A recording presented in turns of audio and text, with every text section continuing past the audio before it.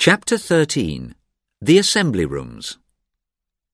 You should now be standing outside the Assembly Rooms, designed by John Wood the Younger, which served as a gathering place for high society living in this part of town. The Assembly Rooms, previously known as the Upper Rooms, were the scene of evening gatherings for dancing, gambling, card playing and refreshment, which would have started around 6 p.m. and finished strictly at 11 p.m. This timing had been set by Bath's original and famous Master of Ceremonies, Beau Nash. It is referred to often in Jane Austen. "Have you yet honoured the Upper Rooms?" asks the dashing Henry Tilney of Catherine in Northanger Abbey. "Yes, sir. I was there last Monday," she replies. Jane Austen herself went there many times, and writes in a letter to her sister Cassandra, "I dressed myself as well I could, and had all my finery much admired at home. Before tea was a rather dull affair, but after tea we cheered up." Tea, newly introduced as a fashionable and expensive drink, was the main refreshment taken during this period. Jane's mother also gives an interesting glimpse when she writes, "The ball on Monday was not a very full one, not more than 1,000.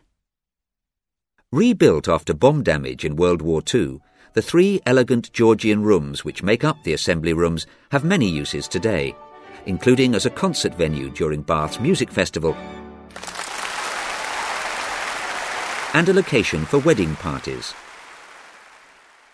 In the basement is the Museum of Costume, displaying not only the latest fashions with the dress of the year, but also historic fashion, including examples of silks and muslins like those described by Jane Austen. The museum is open to visitors.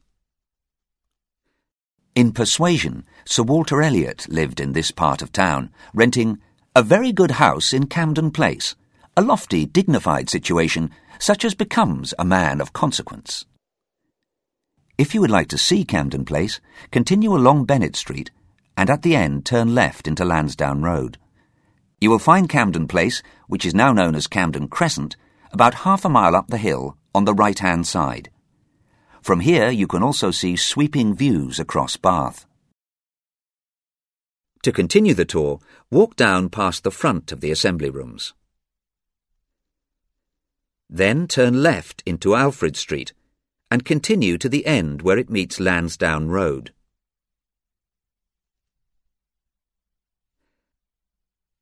Turn right and walk down the hill until you reach the corner of York Buildings on George Street, marked as point 14 on the map. Now press pause and then press play when you're ready to hear the next chapter.